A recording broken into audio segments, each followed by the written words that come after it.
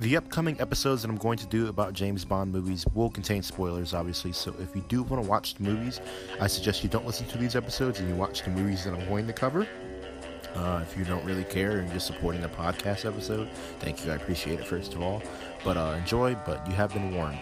I'm sure literally none of you care, but I just have to put this just in case someone is really upset that I spoiled something in the movie. These are reviews. Thank you. Yes, enjoy the episode.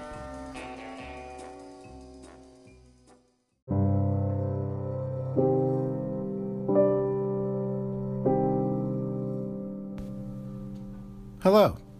Welcome back to Dubiology. It's been a while, but I took some time off to focus on work and school. Especially school, as I'm in the final 2 weeks of my school year, and I really need to focus on finals. But we're back. In this episode today, I'll be recovering the James Bond film Casino Royale. In the year of 2006, Eon Productions released Casino Royale to an overwhelming amount of positive reviews. Gone are the campier films in the Roger Moore of the 70s, and the ludicrous sexy era of Pierce Brosnan in the 90s.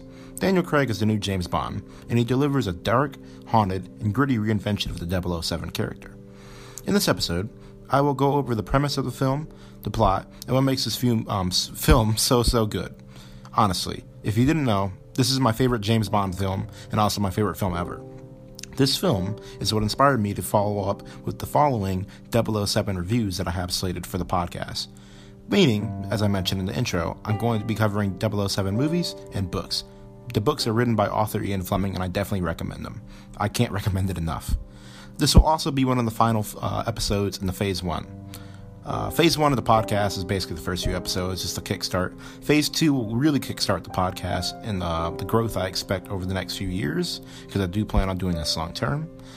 It's going to be more serious and gritty, kind of like this episode, and well edited, hopefully. Presentation on this episode is different. I hope you guys enjoy. Thank you. Enjoy.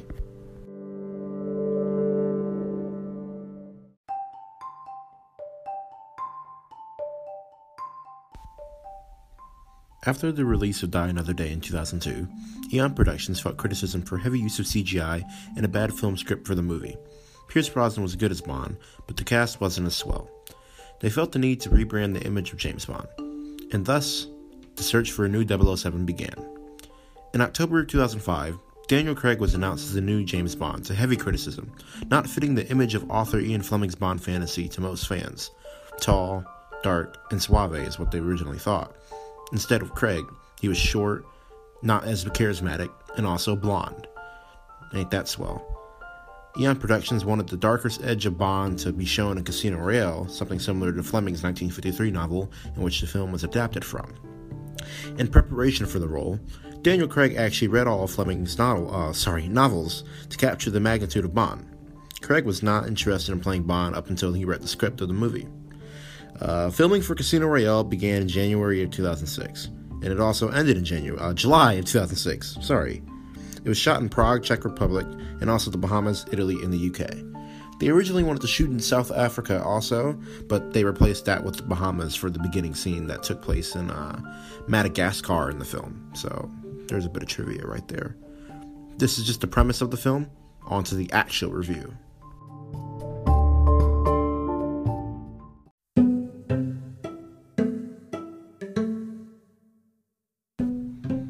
The film begins in black and white, almost tricking you into thinking that Connery's 60s era Bond is back, directed by Alfred Hitchcock. I remember first watching this movie as a kid, wondering where the traditional gun barrel was in the beginning of the film. Instead, we just got to see Bond interrogating some contact, Dryden, an MI6 employee who's selling money under the table, or contact should I say. However, the opening gets dark really fast, as we see Bond fighting Dryden's contact in Pakistan. I think it's either Pakistan. It's one of the countries in southeastern Asia. After Bond kills Dryden and then gives our first Bond quip of the Craig era, the contact is still alive in the bathroom. Oh, so Bond didn't finish the job. The contact he attempts to kill Bond, but Bond turns around and kills the contact, and blood flows, and You Know My Name starts playing. That's the gun barrel. I remember first seeing that and I lost my mind. Wow, never thought they could put a unique spin on the gun barrel. For starters, I love that the gun barrel is Fonz's first ever kill. Well, Craig Bond. Technically, in the continuity, if this is considered a reboot, it is Bond's first ever kill, right before Dryden, which would be a second kill, which is where he learns his license to kill. I said kill like 5 times in the last 30 seconds. I'm really sorry about that. As I flip my paper, because I have a lot of notes written down, the title sequence is awesome. They chose the Chris Cornell of Soundgarden to perform the Bond song, and it's the best Bond song.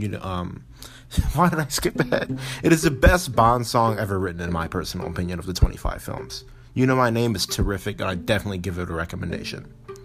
We are first introduced to Le Chiffre after the title sequence. He's played by Mads Mikkelsen, a phenomenal actor and a great choice to play Le Chiffre. He is one of the best Bond villains, and his introduction just lets us know that he is the film's tone. Lets us know of the film's tone. He's not the film's tone. He has this condition with his eye, where his eye, bleeds. It's, inducing tears, but it's not really tears. He's not really crying. It's just, it's a really rare condition. I can't even pronounce it. I should probably write it down next time. But he is talking to a terrorist in Africa. And basically, the plot of the film, if you guys don't know it, Bond earns his license to kill. The Chief's organizing terrorism. He plans to make a lot of money in a high-stakes poker game to fund all that terrorism, and Bond is sent to stop it because he is the only MI6. Well, I wouldn't say only. He's probably the best MI6 employee when it comes to poker, so it's all luck, really. But that leads to Madagascar, where Bond is chasing someone, and it leads to the first big action piece, which is the parkour scene. It is excellent. Bond uses tactics that only Bond would use, such as going in the drywall, while others would jump over that drywall. He shows arrogance and brash. The enemy almost escapes, but Bond catches him down. Rather than letting him go, he shoots him dead and blows up the embassy. He also ditches the embassy so he can grab the dude's bag and look in his contacts to notice that Epilepus, I don't know how to pronounce it, but it's the contact for the Chief's organization, and that's where all the terrorism is being funded, and Bond ends up going to a clubhouse in the Bahamas, I think, and he uses that to hack into a computer and figure out, what the Chief is planning in this poker game. And also, they also plan on going to a Miami airport and blowing that airport up, such and such, which Bond succeeds in preventing that from happening, and that leads to the plot of the movie, which we will get to in a second. Yeah, I think that's a pretty good introduction to Craig Bond. The next section of the episode will be me talking about the actors and also the plot of the movie, I guess. So, yeah, that was really just a pre-title sequence in the opening. That's about it. Yeah, this is really awkward.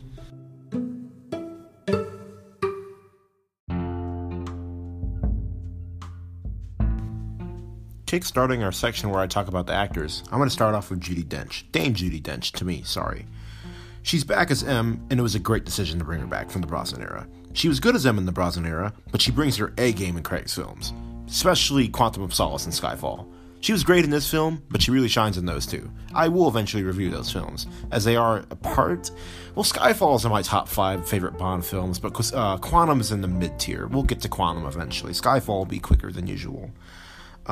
She's awesome, as I said. She's a great choice for M, probably the best M actor in my personal opinion, because they actually allow her to act, and she brings her A game to every film she's in. I don't think there's a bad Bond film that Dame Judi Dench is in, so props to her. She's an amazing actor. Let's talk more about Le Chiffre, as I mentioned him in the last section. He's without a doubt a top Bond villain. He's killed off a tad bit early. There's a spoiler, but I gave you a warning, so don't get mad at me. But his impact shines throughout the film, and to be honest, throughout Craig Bond era as well. Mads Mikkelsen, as I stated earlier, was an excellent choice for the actor of Le Chiffre. Like Sir Christopher Lee, he was just born to play a Bond villain. You watch his movies and you're like, man, he'd be good as a Bond villain. And then what do the Eon Productions do? They cast him as a Bond villain. And you're like, yeah, I said this a long time ago, and it actually happened. He's weeping blood, as I mentioned. It's awesome. I still haven't wrote down the condition. I'm not going to pronounce it. It's really hard. I'm sorry. I haven't talked about Vesper Lynd, which is the Bond girl of the movie, but I have a lot to cover about her, so we're just going to get into that now. She is, without a doubt, the second best Bond girl, right behind Tracy Bond of on Her Majesty's Secret Service. Another film in my top 10, which I will get to eventually, as I flip my notebook again. Unlike most other Bond girls, Vesper feels real. Like, okay, she feels important to the script, is what I mean. Actually very important to the story. And she actually leaves a very large impact on Craig Bond's films. As, Craig Bond kind of has this continuity where, it's a reboot of 007, so they feel the need to, make a continuous story of Bond, whereas, Connery, Moore, and Brosnan, and Dalton, they all had their films, just adventures, so, one film was, an adventure, and then Bond ended up, getting the girl, and then they kiss, and they whatever, and then the next film, you just don't really know about what happened in the last film because they don't really mention it. It's just Bond on another mission, which is usually just how James Bond stories should go. I don't know. I feel because they wanted to kind of base it off of Fleming's novels. I sound awful. They kind of wanted to base Craig Bond off of Fleming's novels in the way that the stories kind of flowed on and continued. They mentioned his last mission in the last book or whatever, and they'd be like, okay, your mission's this, but don't forget about what happened in the last book, or in this case, don't forget about what happened in the last movie. For example, Casino Royale is just an introduction, the origin story. Quantum of Solace is their revenge story. Skyfall is it's a 50th anniversary movie, so it's kind of just like a standalone, in my opinion. It doesn't have too big of a connection to Quantum and Casino Royale. Spectre is kind of a continuation of Skyfall, as to how No Time to Die is a continuation to Spectre. I will get to No Time to Die pretty soon. That is also in my top 10. Spectre is at my bottom 5 films, so it's going to be a while before I get to that film. It's awful. It isn't talked about as often, but the film and the novel of Casino Royale is a love story. What I mean by that is that Vesper is very important, as I mentioned. Eva Green is Vesper Lynn in the movie. Literally no one else could have handled the role as well as she did. She knocked it right out of the park. Probably the best performance in the movie, to be honest with you. As I mentioned with the novel and the film of Casino Royale, the poker plot is obviously considered the most important thing, but it's always Vesper. Truly Vesper. Bond leaves, Bond learns not to trust others when the inevitable happens at the end of the movie with Vesper. I will get into that later. It's sad. As for the man himself, Daniel Craig brings his A game.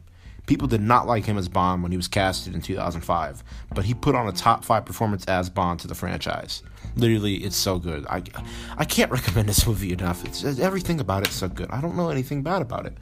But obviously, he's gritty, arrogant, brash, and confident. But he also shows vulnerability.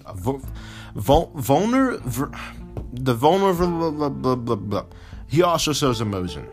He's definitely the most ruthless Bond actor, but also the most emotional. If you've seen No Time to Die, you know what I mean. It's like Casino Royale and Quantum build him up as this really, really ruthless guy. Like, oh, I kill people for a living. Oh, I don't care about killing people. Oh, I'm angry all the time.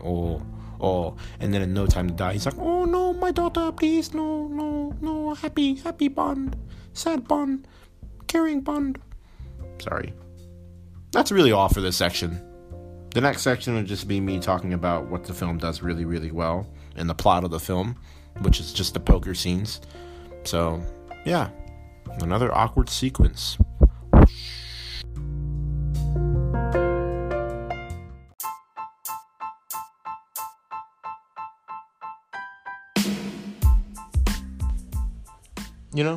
Starting Dubiology was tough. However, it couldn't have been any more difficult if I wasn't using Anchor. Thankfully, I was. Anchor has tools that allow you to record and edit your podcast on your phone or PC at any time. Anchor also allows you to distribute your podcast on Spotify, Apple Podcasts, and more websites that allow editing for podcasts. Best part about it is all free. Free. Download the Anchor app or go to anchor.fm to get started today. Anchor.fm is the website link again. Thank you.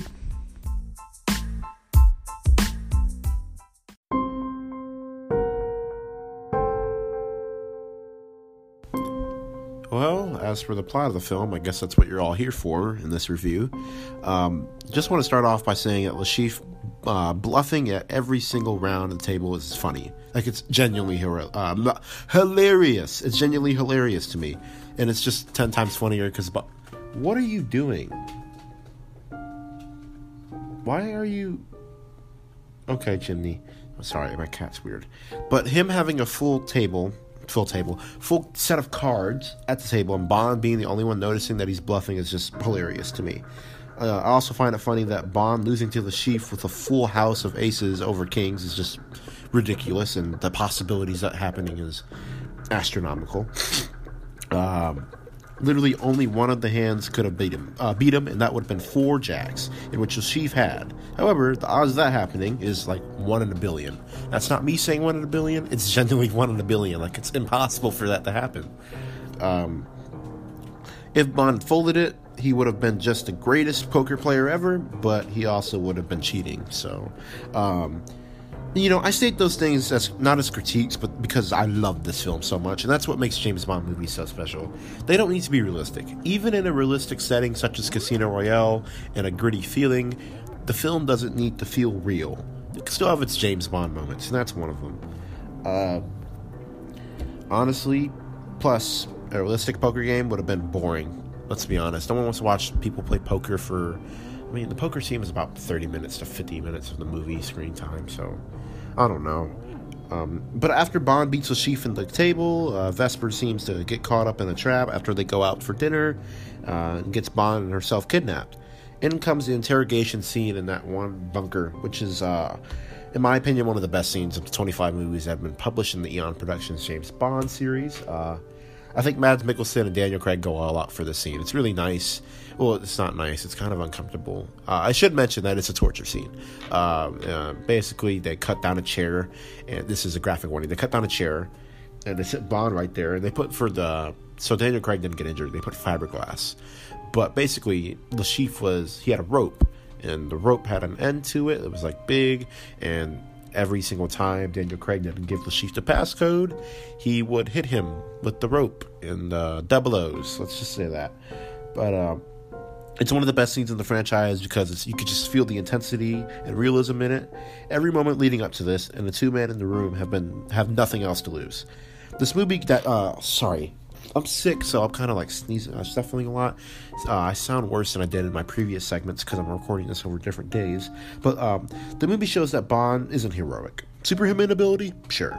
He's not a hero, however.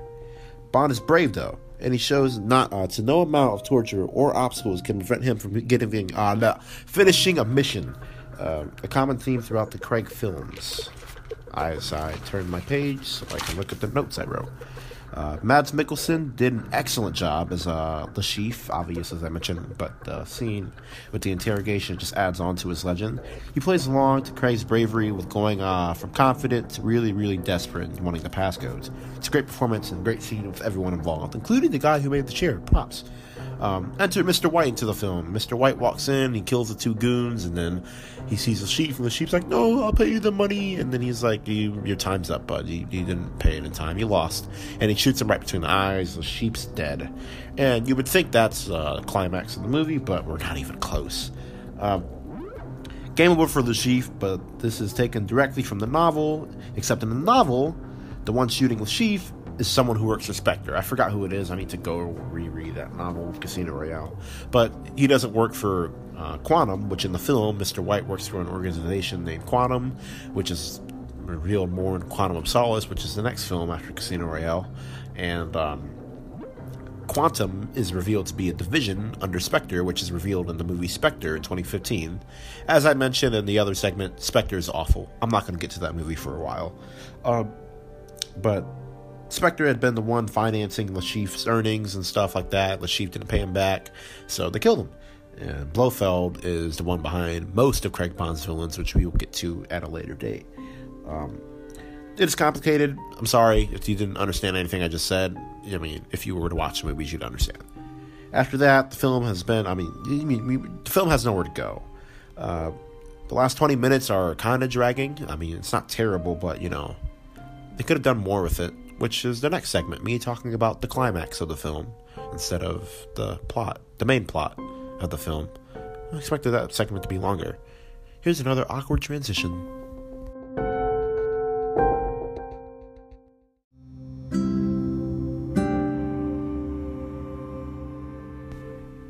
I have a theory. I feel like the last 20 minutes of Casino Royale was always meant to be the first 20 minutes of Quantum of Solace. What I mean by that is, the film drags in the last 20 minutes.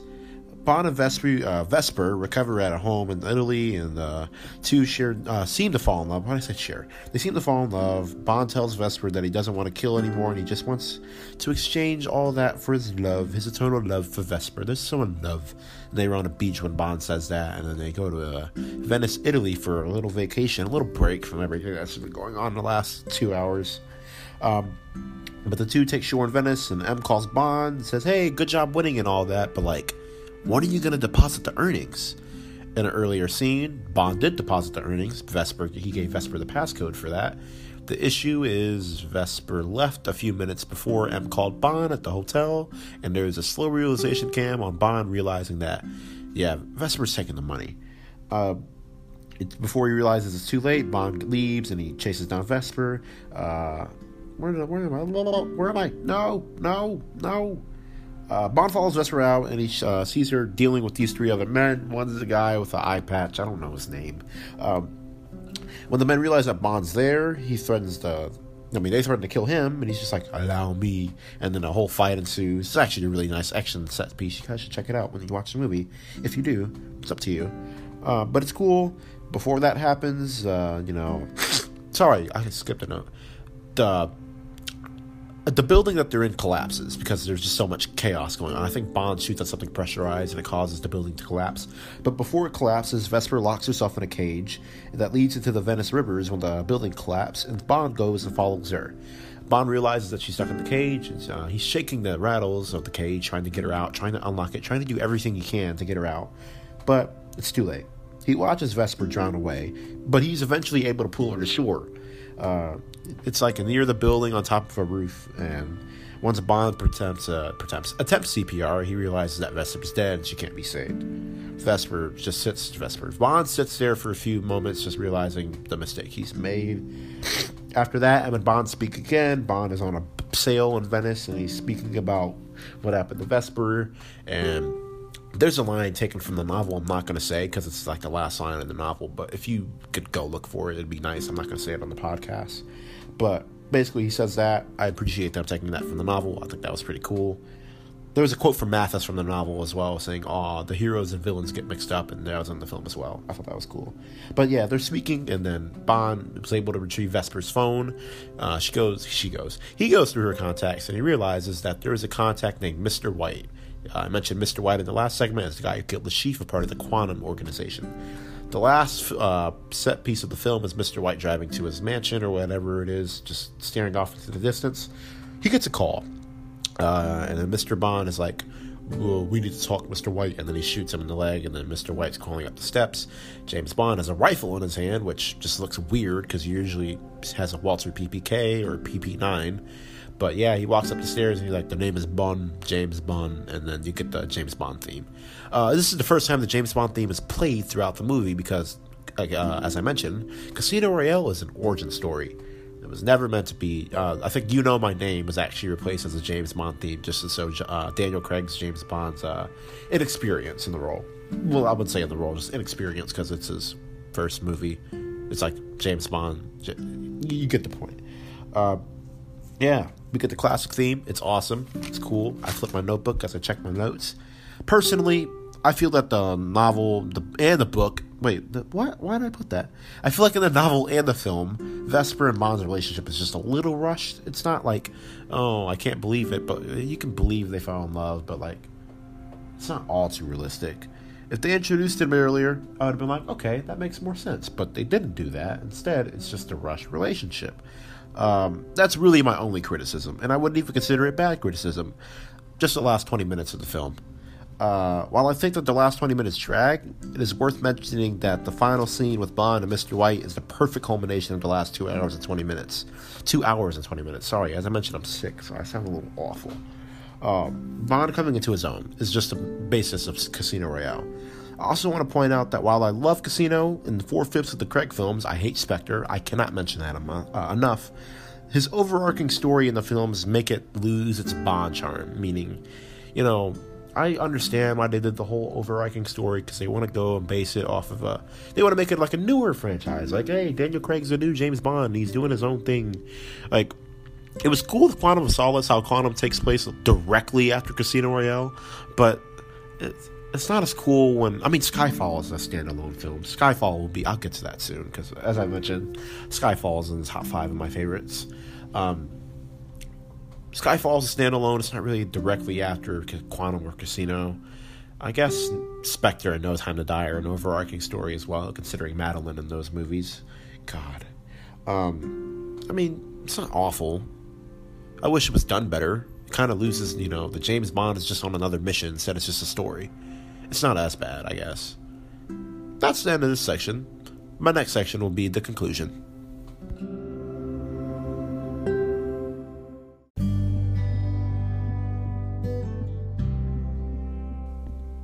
Casino Royale is a fantastic reinvention that changes the usual pace of Bond films, but also keeps its usual charm and diversity from other action franchises.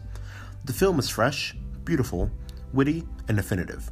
Outside of a slight fragment in Vesper and Bond's relationship, there isn't much negative things to say about it. It took a while for me to realize this as a kid, but Daniel Craig in Casino Royale is one of the best debut performances for a film. Next time on these reviews for 007, I'll be covering Pierce Brosnan's beloved debut film GoldenEye. It's a great game and also a great novel as well. Thanks for listening to this review. I really hope you guys liked it, as this is a change in direction for the podcast. Thank you.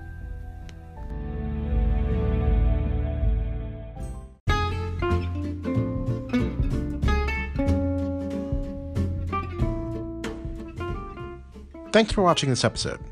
If you like this episode, make sure to check out other social media outlets for Dubiology, such as my Instagram and Snapchat. My Instagram is Dubiology2022, and my Snapchat is also Dubiology2022. You can also find me on other social media outlets soon enough. This is just a little thing I'm putting at the end of my episodes at this point in time. This will be updated soon. Otherwise, thank you for all the support lately. Thank you for watching this episode. I really hope you enjoyed. Thanks.